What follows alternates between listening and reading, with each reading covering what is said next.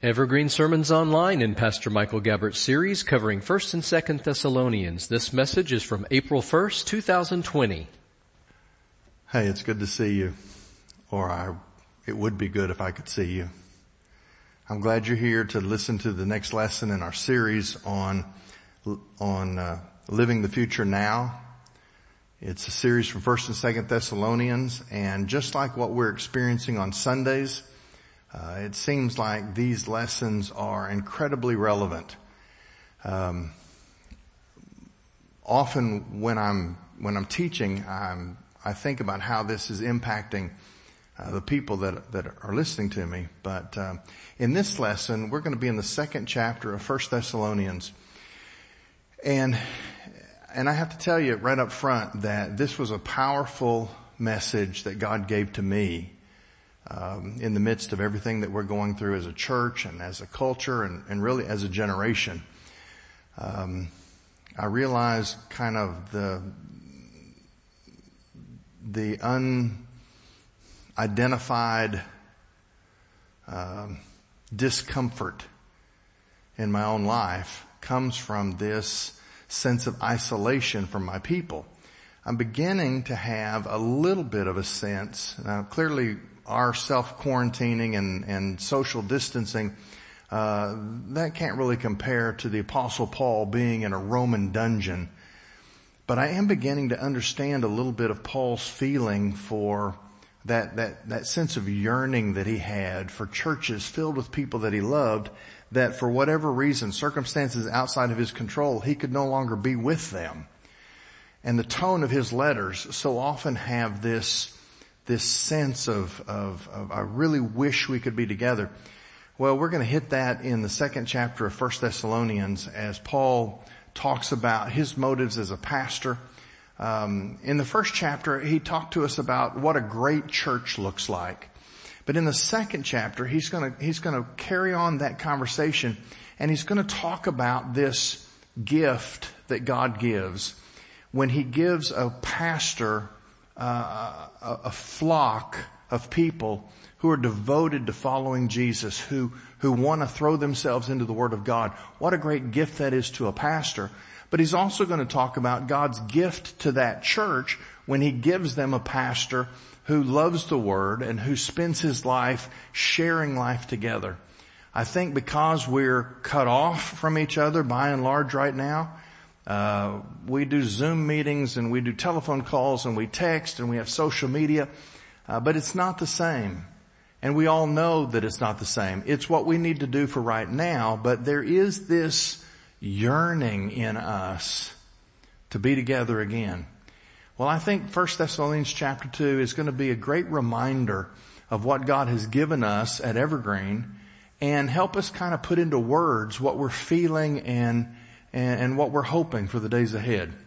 So, join me over the next few minutes and open your Bibles to 1 Thessalonians chapter 2. He's going to talk about pastors. Now, it's interesting, as I teach this, it's going to sound a little bit like I'm really putting pastors up on a pedestal, and because Paul's going to paint this picture of the kind of pastor he is. But you have to understand, our perspective on spiritual leadership is kind of skewed in our culture, primarily because the way pastors / priests / ministers, the way they're presented in popular culture. I mean, you've got things, you've got movies and books and plays that always the pastor figure is just never real sharp. I mean, you've got old school stuff like Cat on a Hot Tin Roof by Tennessee Williams, where the pastor is insensitive and crass. You have that old play that was made into a movie called Inherit the Wind, and the pastor is judgmental and he's legalistic and nobody really likes him. Either pastors are judgmental and harsh, mean, or you have things like Pride and Prejudice, where the minister there is utterly worthless. I mean, he just kisses up to rich people and tries to have a comfortable life, but he has nothing to offer people. You have the old MASH series. Father Mulcahy was nice and he was kind and gentle, but no real spiritual leadership. Or you swing the other way where you have, particularly in horror films, for example, the clergy that shows up in horror films, they're always in over their head. They're scared of whatever it is that the movie is about, or they're completely absent. I don't know how many movies we have nowadays where I think to myself, this picture has everything in the life of a person except somebody bringing truth into their lives. But pastors, by and large, are seen as legalistic and judgmental, or they're seen as polite but incompetent, or they're seen as irrelevant and are left completely absent. In that culture, the pastor is no longer the most respected person in the community. In effect, people always look at pastors sort of funny because they wonder what the angle is. Well, let's set aside all of those cultural misinterpretations of this role that God has created in His church. And let's look at what Paul has to say in 1 Thessalonians chapter 2. We're going to find here that a pastor really is God's gift to a people. Look at the first part of this chapter. We're going to read the first 12 verses. Paul says, "For you yourselves know, brothers, that our visit with you was not without result. On the contrary, after we had previously suffered, and we were treated outrageously in Philippi, as you know, we were emboldened by our God to speak the gospel of God to you in spite of great opposition. For our exhortation didn't come from error or impurity or an intent to deceive. Instead, just as we have been approved by God to be entrusted with the gospel, so we speak, not to please men, but rather God, who examines our hearts. For we never used flattering speech, as you know, or had greedy motives. God is our witness. And we didn't seek glory from people either, from you or from others. Although we could have been a burden as Christ's apostles, instead we were gentle among you as a nursing mother nurtures her own children. We cared so much for you that we were pleased to share with you not only the gospel of God, but also our own lives, because you had become dear to us. For you remember our labor and hardship, brothers, working night and day so that we would not burden any of you. We preached God's gospel to you. You are witnesses, and so is God, of how devoutly, righteously, and blamelessly we conducted ourselves with you believers. As you know, like a father with his own children, we encouraged, comforted, and implored each one of you to walk worthy of God, who calls you into His own kingdom and glory." Let's talk about the pastor's motives. In the first 6 verses, Paul is talking about the time that he spent in Thessalonica with this church. He was the founding pastor, and as he built that church and structured it so that they could survive under the next generation of leadership, he talks about his motives for what he did in Thessalonica. He said, "You know yourselves, brothers, that our visit with you was not without result." In other words, you remember we read last time from Acts chapter 17, which gives us the historical background. And we know that Paul was run out of town in Thessalonica. The Jews caused such a ruckus that the brothers there had to help him escape and travel to the next city, which was Berea. But while he was there, before the opposition came, he had great success in presenting the gospel and seeing people come to Jesus Christ. Before he was run out of town, he not only founded a church, but he structured it in a way that they could move forward without him. He says, "We had previously suffered and we were treated outrageously in Philippi, as you know, but also in Thessalonica. But he said, by that we were emboldened by God to speak the gospel to you in spite of great opposition. The opposition there didn't keep Paul from doing what he was called to do as a pastor. But he's going to give us some explanations of why he did all of that, given the fact that, frankly, it would have been a lot easier to just pack his bags and keep moving on down the road. Thessalonica turned out to be one of the great churches in the New Testament, but its founding was in the middle of real serious opposition. So Paul wants them to understand what his motives were. Now, I wonder, because in other New Testament letters, Paul has to deal with charges that are made by his opponents, by his enemies. He often has to deal with the accusation that he's just in this for what he can get out of it. That he holds the churches to some sort of obligation and that they financially support him or do whatever. In other words, the charge is that Paul is a mercenary.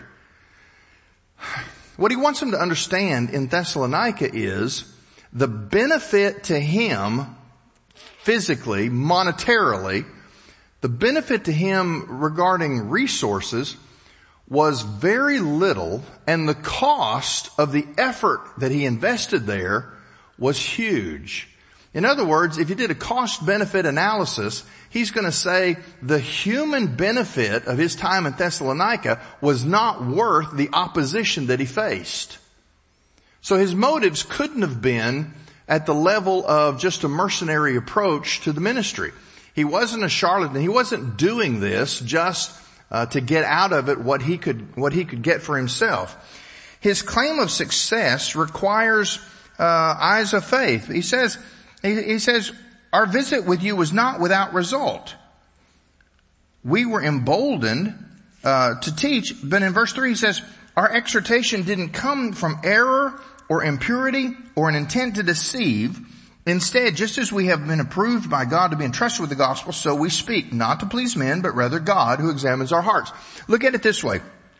For a pastor's motives, he says positively what does motivate him in verse 4 is that he has been given a sacred trust by God.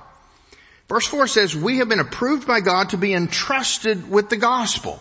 In other words, Paul is saying a good pastor, the kind of pastor that is a gift to a church, is a pastor that doesn't do his job because of the paycheck. He doesn't do the job because of the human approval. He doesn't do the job because of what he can sort of get for himself out of that church. He does the job primarily because he has been granted a sacred trust. God has put the delivery of the gospel in his hands, and he takes that so seriously that he turns to the church and he delivers what has been entrusted to him. Listen, there are examples in our culture in every direction of what I would call mercenary pastors. Whether it's a private jet or a 15,000 square foot mansion, you have to ask yourself, what does the pastor get out of the role that he plays in the church? And if his motives are tied to material wealth, if his motive is about fame and celebrity recognition, that's a real problem. Paul is going to say, my primary motive was God had called me and entrusted me with something that he meant for the church to have. But he says there's a screening test here.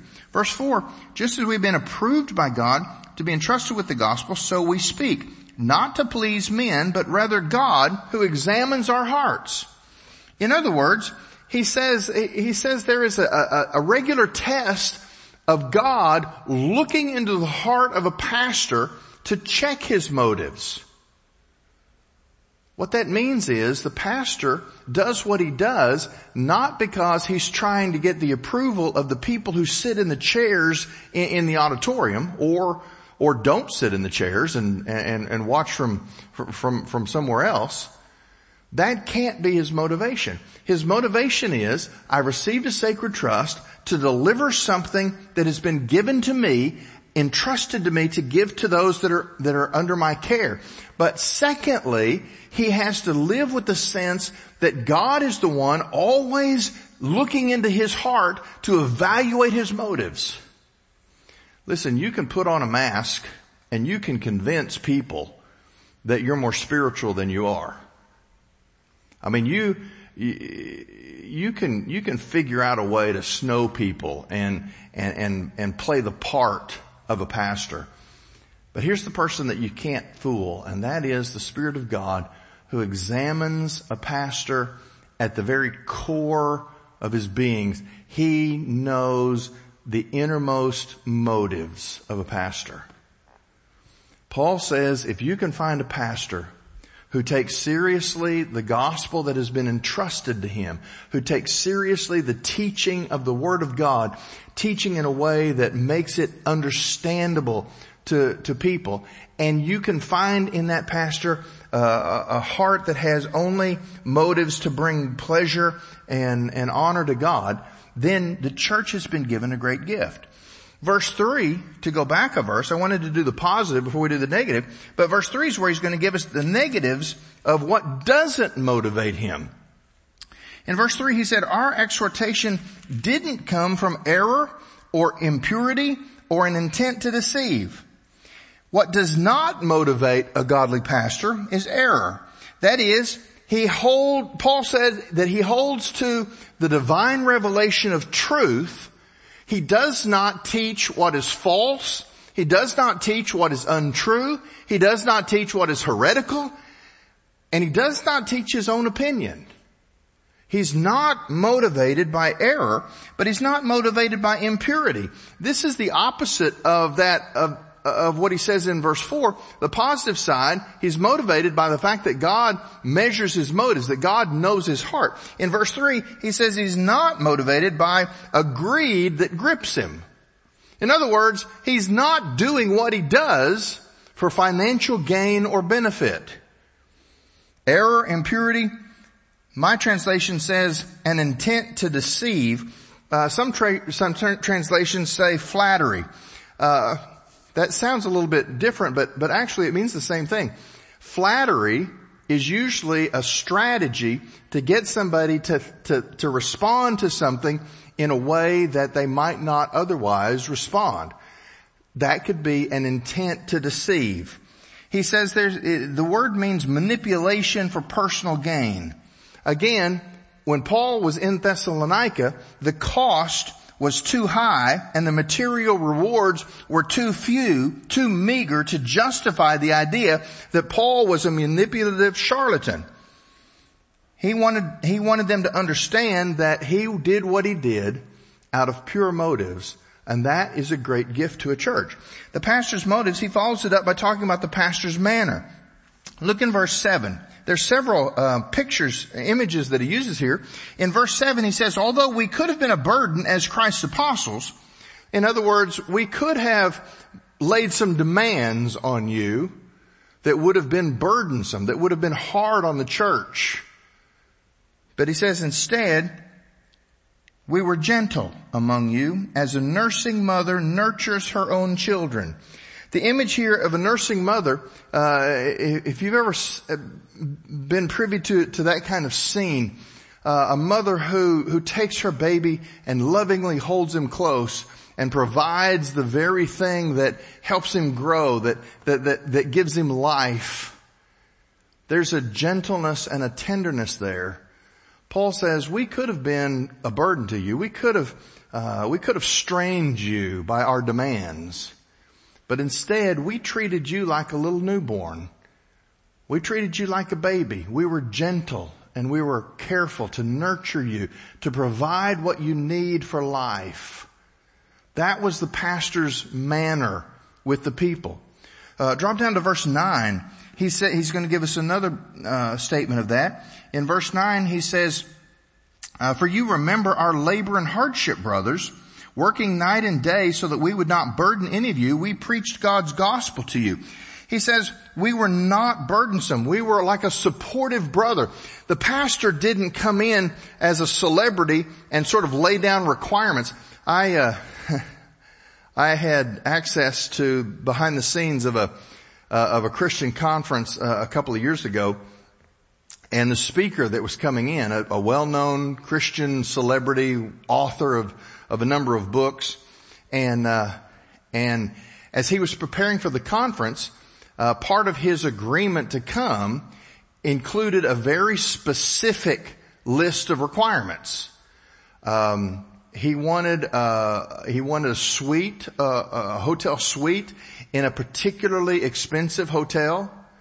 He had an expectation for a certain grocery list of items that he wanted waiting for him in the room.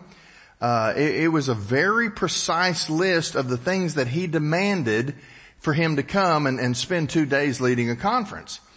And I remember thinking, I've never thought to do that.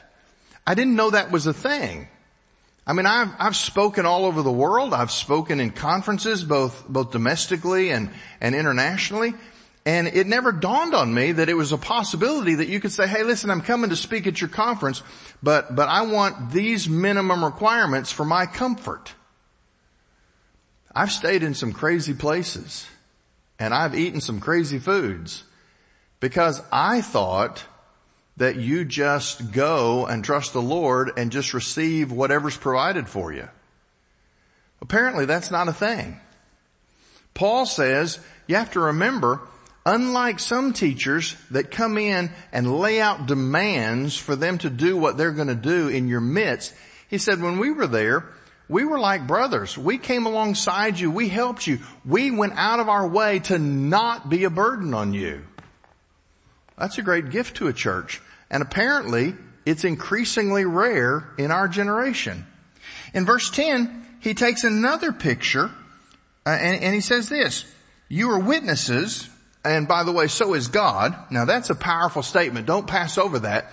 He's saying you know this for a fact, but more than that, he's invoking God as a witness on his behalf that what he's about to say is true. Let me tell you something. If what you're about to say is not true, do not call God as a witness. He says, you know, and God knows. You're witnesses, and so is God, of how devoutly, righteously, and blamelessly we conducted ourselves with you believers. As you know, like a father with his own children, we encouraged, comforted, and implored each one of you to walk worthy of God who calls you into his own kingdom and glory. He says, I was like a nursing mother, tender and gentle. I was like a supportive brother. I carried my own weight and came alongside to help you carry yours. But I was also like a loving father. I encouraged your emotions. I comforted your spirit, and I implored or urged your will to decision, to action. He said, I came to you like a father who had your best interests at heart, nudging you forward, encouraging you, pushing you, stirring your nest so that you could become everything that God wanted you to be. What a picture of a pastor. Tender and nurturing like a nursing mother. Supportive and not burdensome like a brother who comes alongside. But like a loving father pushing you in the right ways at the right time to be who you are called, who you're meant to be. What a great picture of what a pastor is supposed to be with God's people. He says, let's drop back to verse 8. We skipped that. Here's the pastor's mission. Verse 8, he says, we cared so much for you that we were pleased to share with you not only the gospel, but also our own lives, because you had become dear to us. A pastor's job is not only to inform you, but to give you his life. I have a friend who pastors in another state. We went to seminary together, so we've known each other a long time. And it's been a number of years since we've had this conversation, but I remember talking to him. And his approach to his church is that it's hard for him to be the pastor if he's too close in friendship with the people that are there. Accordingly, he and his wife don't really do anything socially with the church.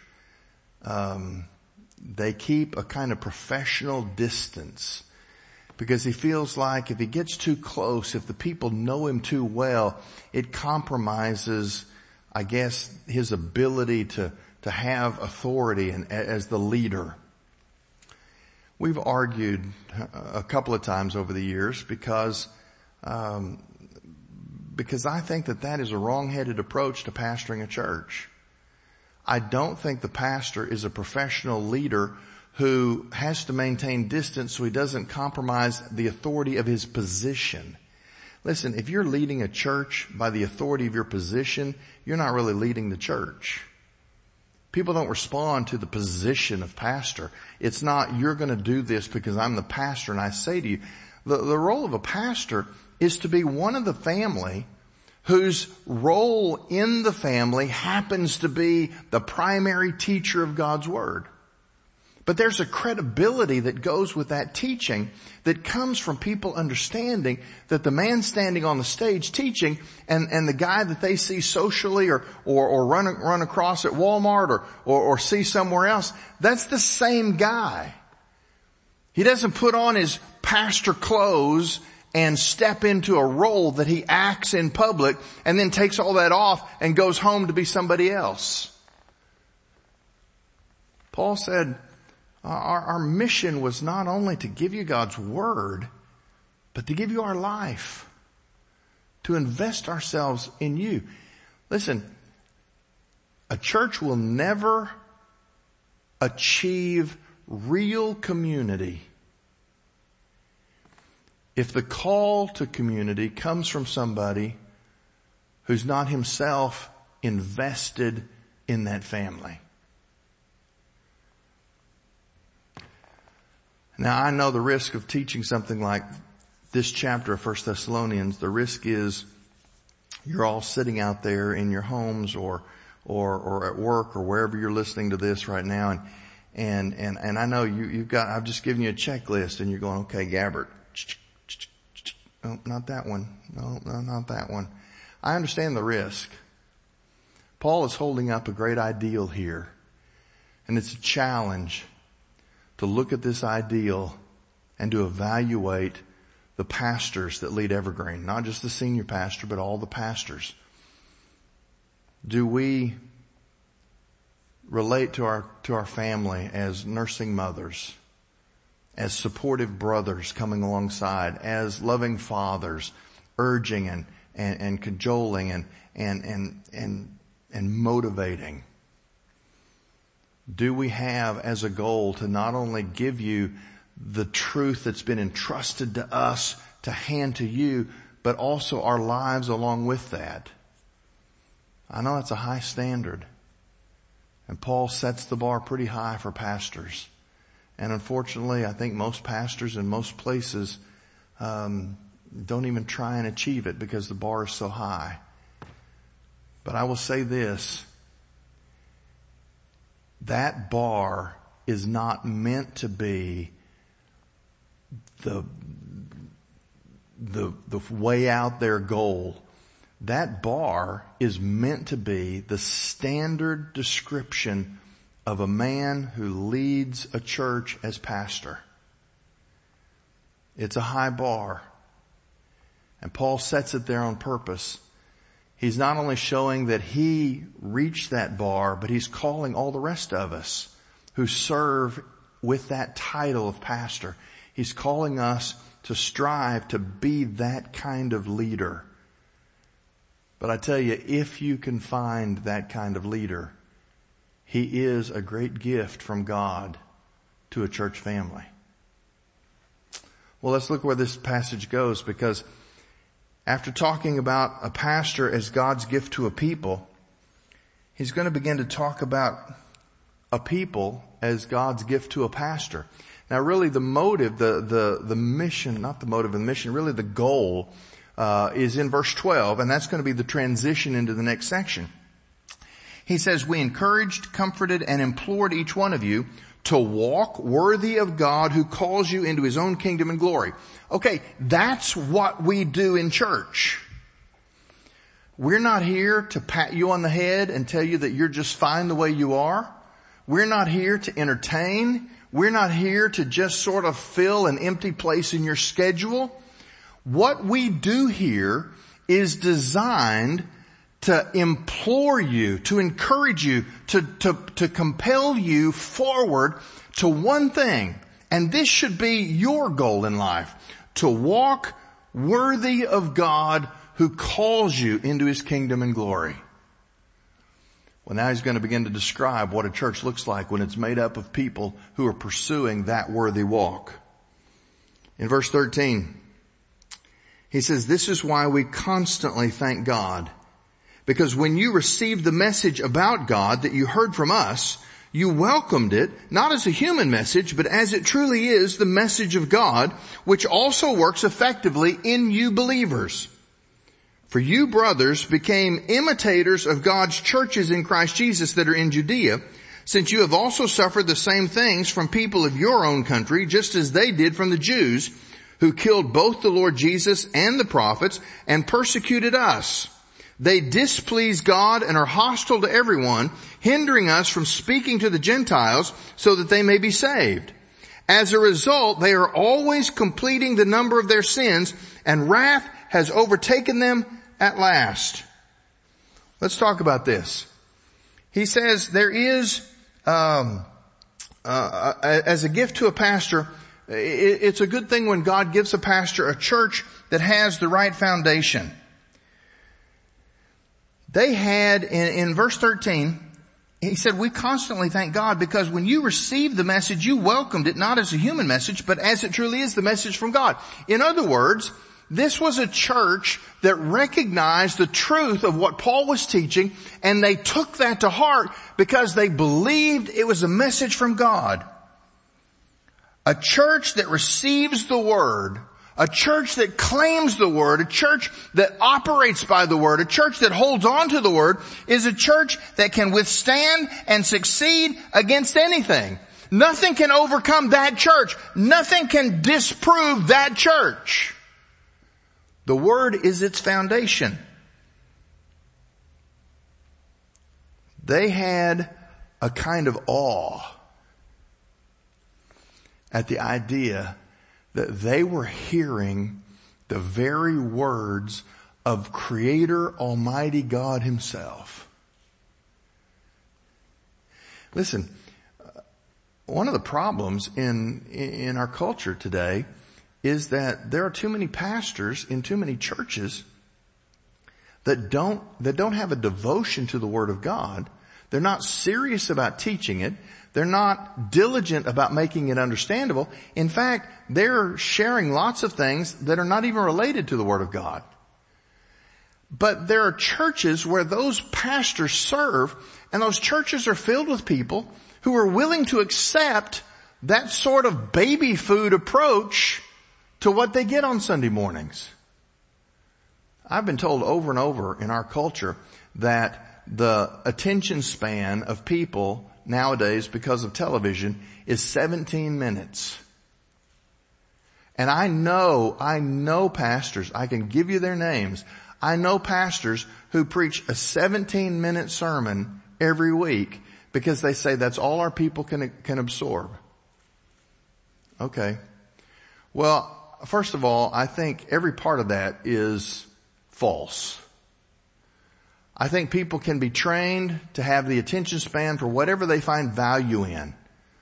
I mean, look at me. Back in the old days when we had baseball on television, I remember watching a game one night and it went into extra innings.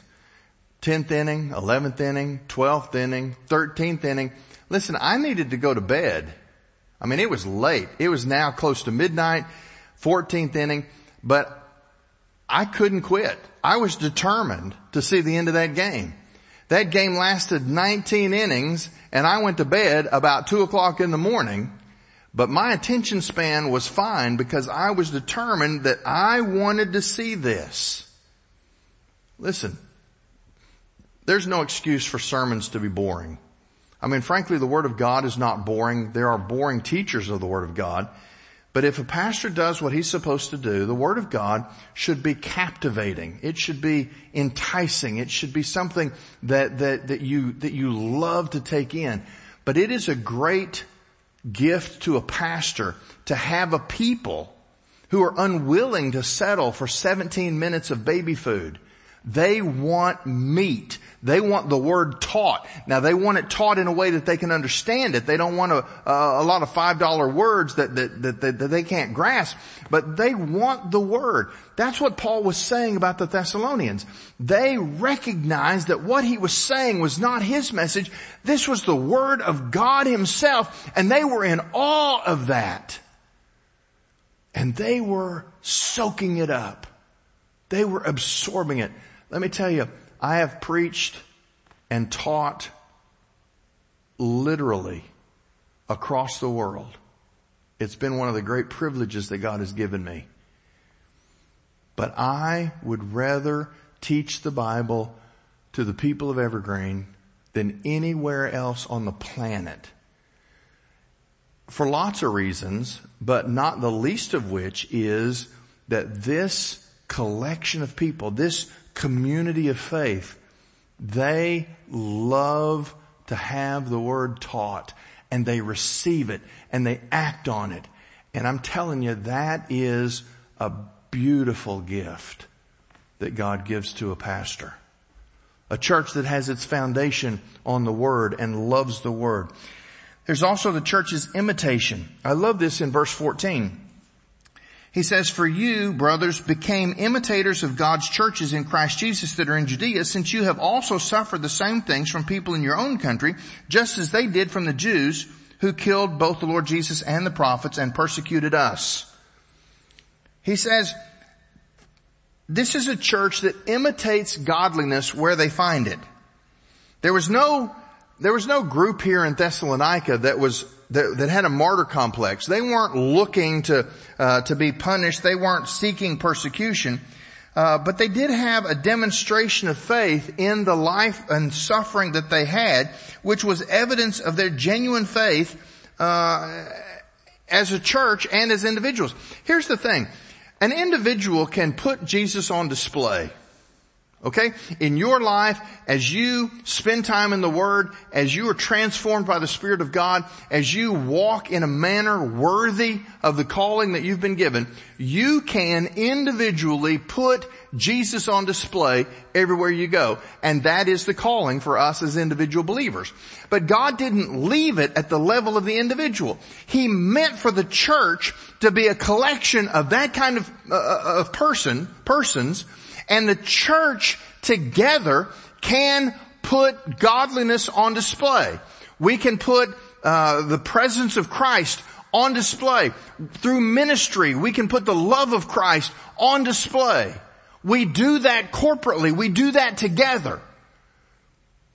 Paul says that it's a great gift to a pastor when a church is determined to imitate godliness, to find models, mentors. Do you know that you can have individual mentors? You can have somebody that invests in your life and they can teach you. But do you know churches can be mentors to other churches? I talked about this last week. The idea that God is now calling Evergreen to be an influencer of other churches. In a sense, to use the language of mentoring, He's calling us to provide an example and some instruction to help mentor other collections of believers. He says in Thessalonica, they followed the churches in Judea that they watched. They learned how to follow Jesus. They learned how to do ministry in the face of persecution, because that was already happening in Judea. The church in Jerusalem was the very first church to suffer opposition and persecution. He's saying they learned from that church how to face persecution and do ministry in Thessalonica. But the interesting thing is, while they learned that by watching other churches, Paul has already said in chapter 1 that now Thessalonica has become the church that he points other people to learn how to do church. They were willing to learn from somebody else, and now they've been put in a place where they're the model that others are learning from. Man, you don't know what it does to a pastor. When I go to state convention meetings, or I find myself at an evangelism conference, or I get a call from somebody in the Baptist building in Oklahoma City, and they'll start the conversation this way. They'll say, man, I'm hearing great things about Evergreen. Well, that sounds a little bit like flattery, like the next step is, here's what I need from you. So I always ask this question. I mean, I've done it for years. Man, am I hearing great things about Evergreen? I say, really? What have you heard? Because instantly I know if they're just blowing smoke, but almost always they say, well, I heard from so-and-so that your church is doing this, or I saw the results of this that your church did, or I found out that your church is doing this. There are those practical things. Well, that's a great encouragement to me, because we're not doing anything that we do here so that people in Oklahoma City will notice us. That is not our motivation. We're not here to try and be the bright, shining child of the denomination. We don't even have much in the way of denominational ties other than our support for the global mission work that Southern Baptists do. And yet, I like it when I find out that God is putting what we're doing on display, because other people, even when we're unaware of it, other people are learning how to do church by watching what we're doing, in the same way that over the last 20 years, we've learned some things by watching the way other people do it. Listen, we've always said at Evergreen that we'll steal from anybody. We're not against stealing good ideas. The hard part is knowing what's worth stealing. But it's a great gift to a pastor to have a church that is so serious about doing what we've been called to do that other people begin to notice we've imitated godliness as a community of believers, and we're putting Jesus on display now in a way that other people can come and imitate us. What a great gift. There's also the church's opposition. Paul is going to talk here in verses 15 and 16. He says, these people who killed both the Lord Jesus and the prophets and persecuted us, they displease God and are hostile to everyone, hindering us from speaking to the Gentiles so that they may be saved. Paul's describing the opposition that he's run into in different places. Typically, what he's describing here are oppositions from within Jewish circles. But here's the thing.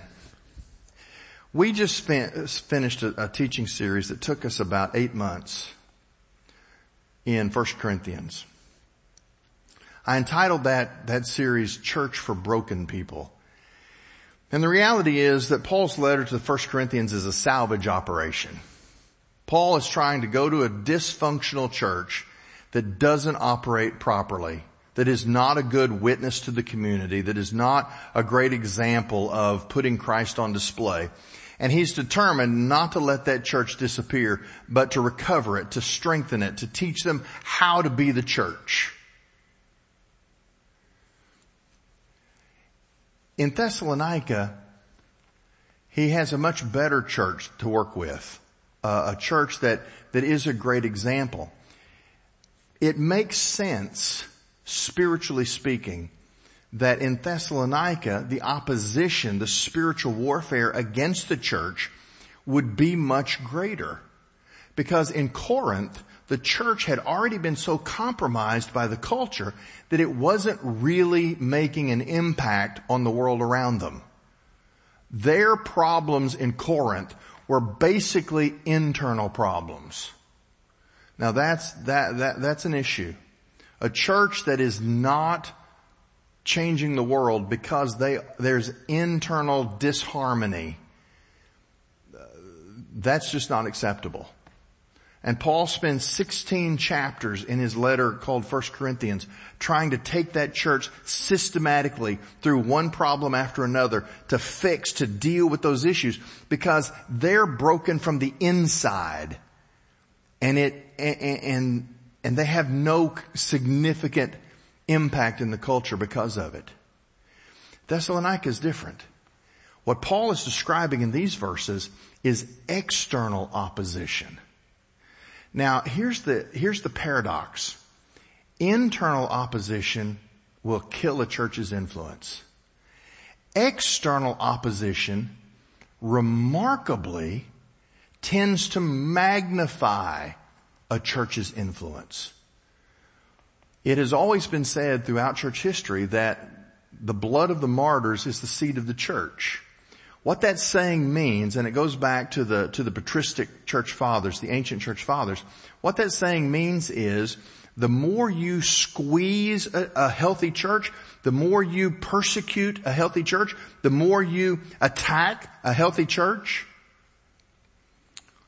the more likely that church is to operate in dependence and in the power of the Spirit of God and to break out and do things that is exactly opposite of what the persecutors were hoping would happen. Satan wants to intimidate us into inactivity. And yet, the harder he pushes against healthy churches because he's against what we're doing, the more the Spirit empowers us to face the challenges, and he broadens our influence. The church in the Roman Empire, in waves of persecution, it wasn't a steady persecution over the span of 300 years. Under different emperors at different times, persecution would ramp up, and different emperors were determined to wipe out Christianity, and they would die, and it would die down for a time until another emperor came and he would decide that Christianity needed to go. So there were waves of persecution about every other generation for about 300 years in the early church. And what they found out was every time persecution came, the church exploded. Because as they were living lives of practical godliness, as they were influencing the people around them, as they were touching the lives of people who didn't know Jesus, the government would come and arrest the Christians. They would take them, they would torture them, they would persecute them. Sometimes they would execute them. And people that were not followers of Jesus were looking at this saying, hey, I know that guy. He's my neighbor. He lives on my street. He's the nicest guy I know. He's the most dependable, the most helpful.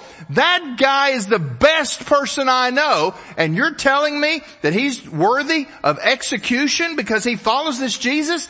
I want to be like that guy. I don't want to be like the persecutors.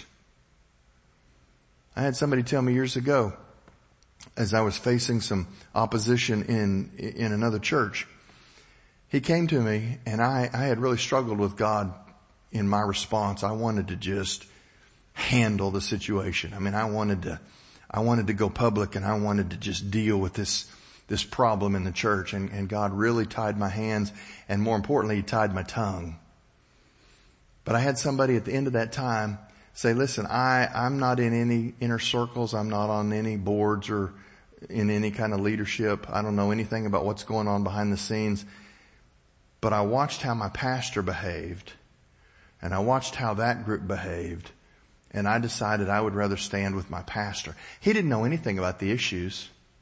All he knew was what he saw. As this generation continues to attack the church,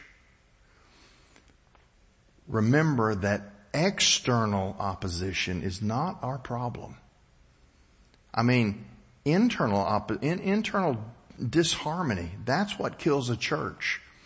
When opposition comes from outside, it's a great gift to a pastor to have a people who respond to external opposition by buckling down in the power of the Spirit and just doing what God called them to do.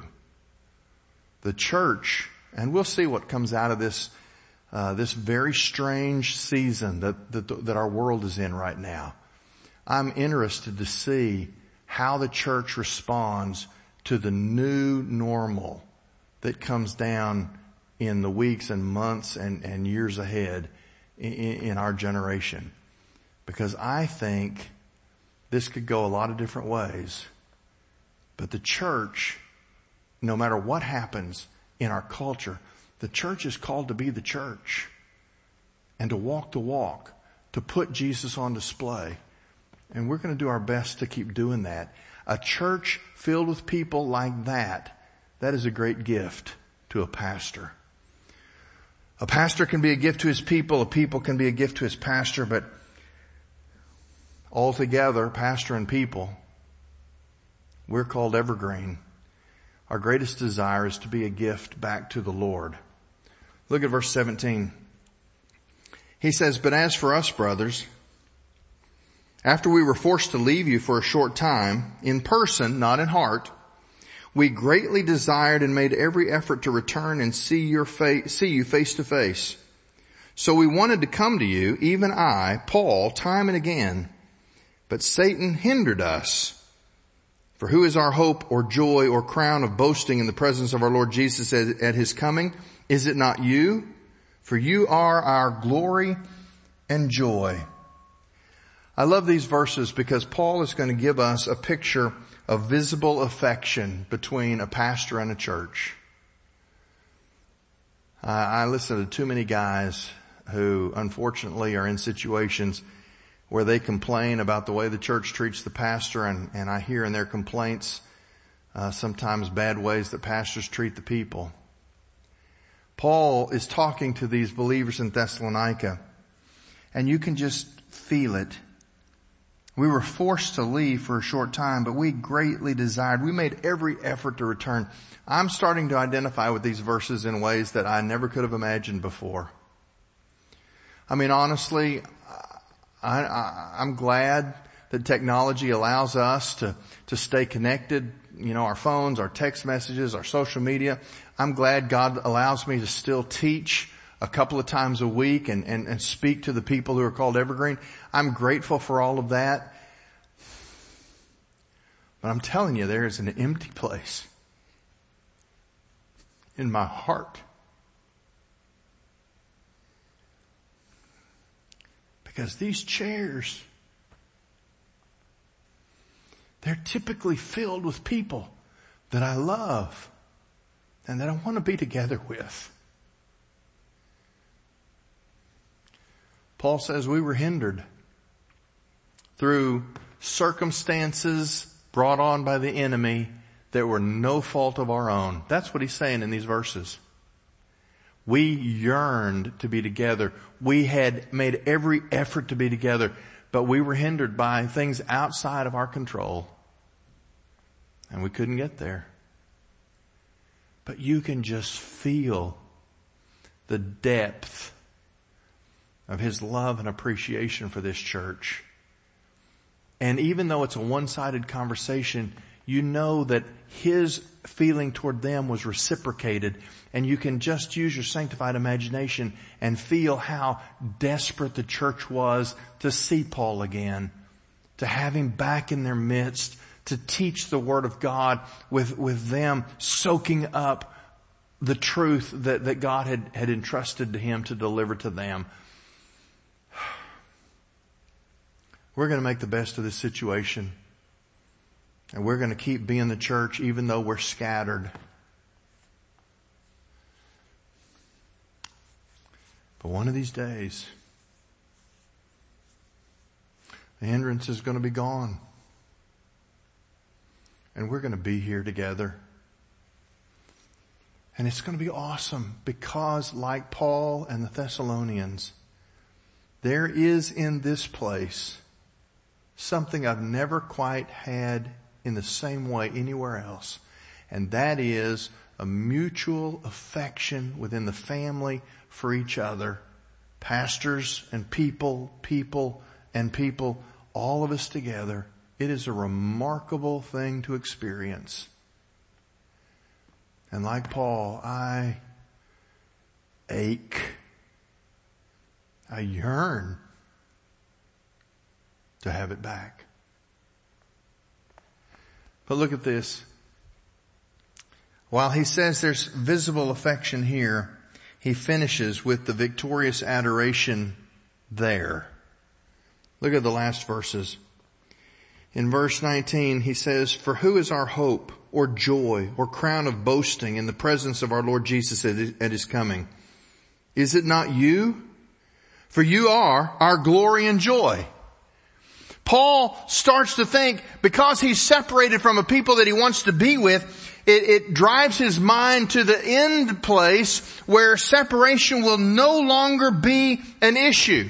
He begins to think about Jesus coming back when the church will never be parted from one another again. Our fellowship will be permanent. It'll be uninterrupted, unhindered by any external circumstance. And he says, and when we get to that day, when Jesus comes and we're together, I am going to put you on a silver platter and I'm going to present you to Jesus, because you as a church are the joy, the glory, the crown of which I boast. You are the result of the ministry that God has entrusted to me. Paul said, and I am willing to be judged in the eyes of Jesus by your lives, because you are just that solid as followers of Jesus. What an incredible thing. What an amazing thing. Paul is saying, I'm willing to stand before Jesus and let him evaluate my ministry by the result that he sees in the church at Thessalonica. Think about this. If you've ever been a parent of little ones, you ever had a little one go out into the backyard to play, and they pluck up those little yellow dandelions that are all around the backyard, you know, those weeds, and they put together 8 or 10 of those little flowers, and they come to mama, and they're just beaming because they're bringing mama pretty flowers. Listen, if you're a good mother, you don't say, leave those weeds outside. No, you go, oh my stars. These are the most beautiful flowers I've ever seen. Thank you so much. Can I give you a hug? Why? Because that child is presenting what they have, and there is such a joy to be able to give that gift. Now we know in the big picture of things, the gift itself may not have great value, but the heart of the child is what pleases the mother who receives those dandelions.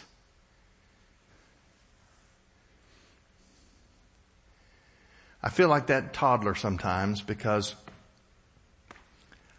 I think when we come to Jesus,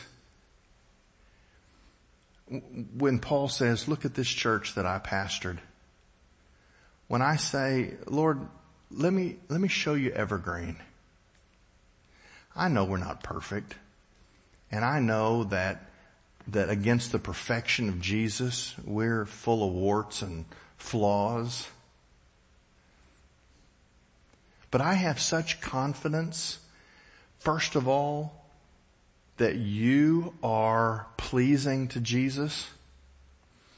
And I have such confidence that Jesus measures us by the hearts that we've given to him, that I don't have any problem standing with Paul and saying, Lord, here's Evergreen. I'm willing to be judged by the people that you see here, because they love you, they serve you, they adore your word, they love the brothers. You said that we would be known by the love we have for each other. Father, the world knows Evergreen is a special place because they see an undying devotion, first to you and then to each other. And that is not just a gift of a pastor to the people or a gift of the people to the pastor, but when we present Evergreen, all of us together, we become, in that day, a gift to Jesus. Remember, what's the image that the New Testament uses? Jesus is the bridegroom and we are the bride. And one day, just like that bridegroom who stands beside me on the stage as we watch the bride walk down that aisle. Man, I love looking at the faces of bridegrooms when they see the bride, sometimes for the very first time that day.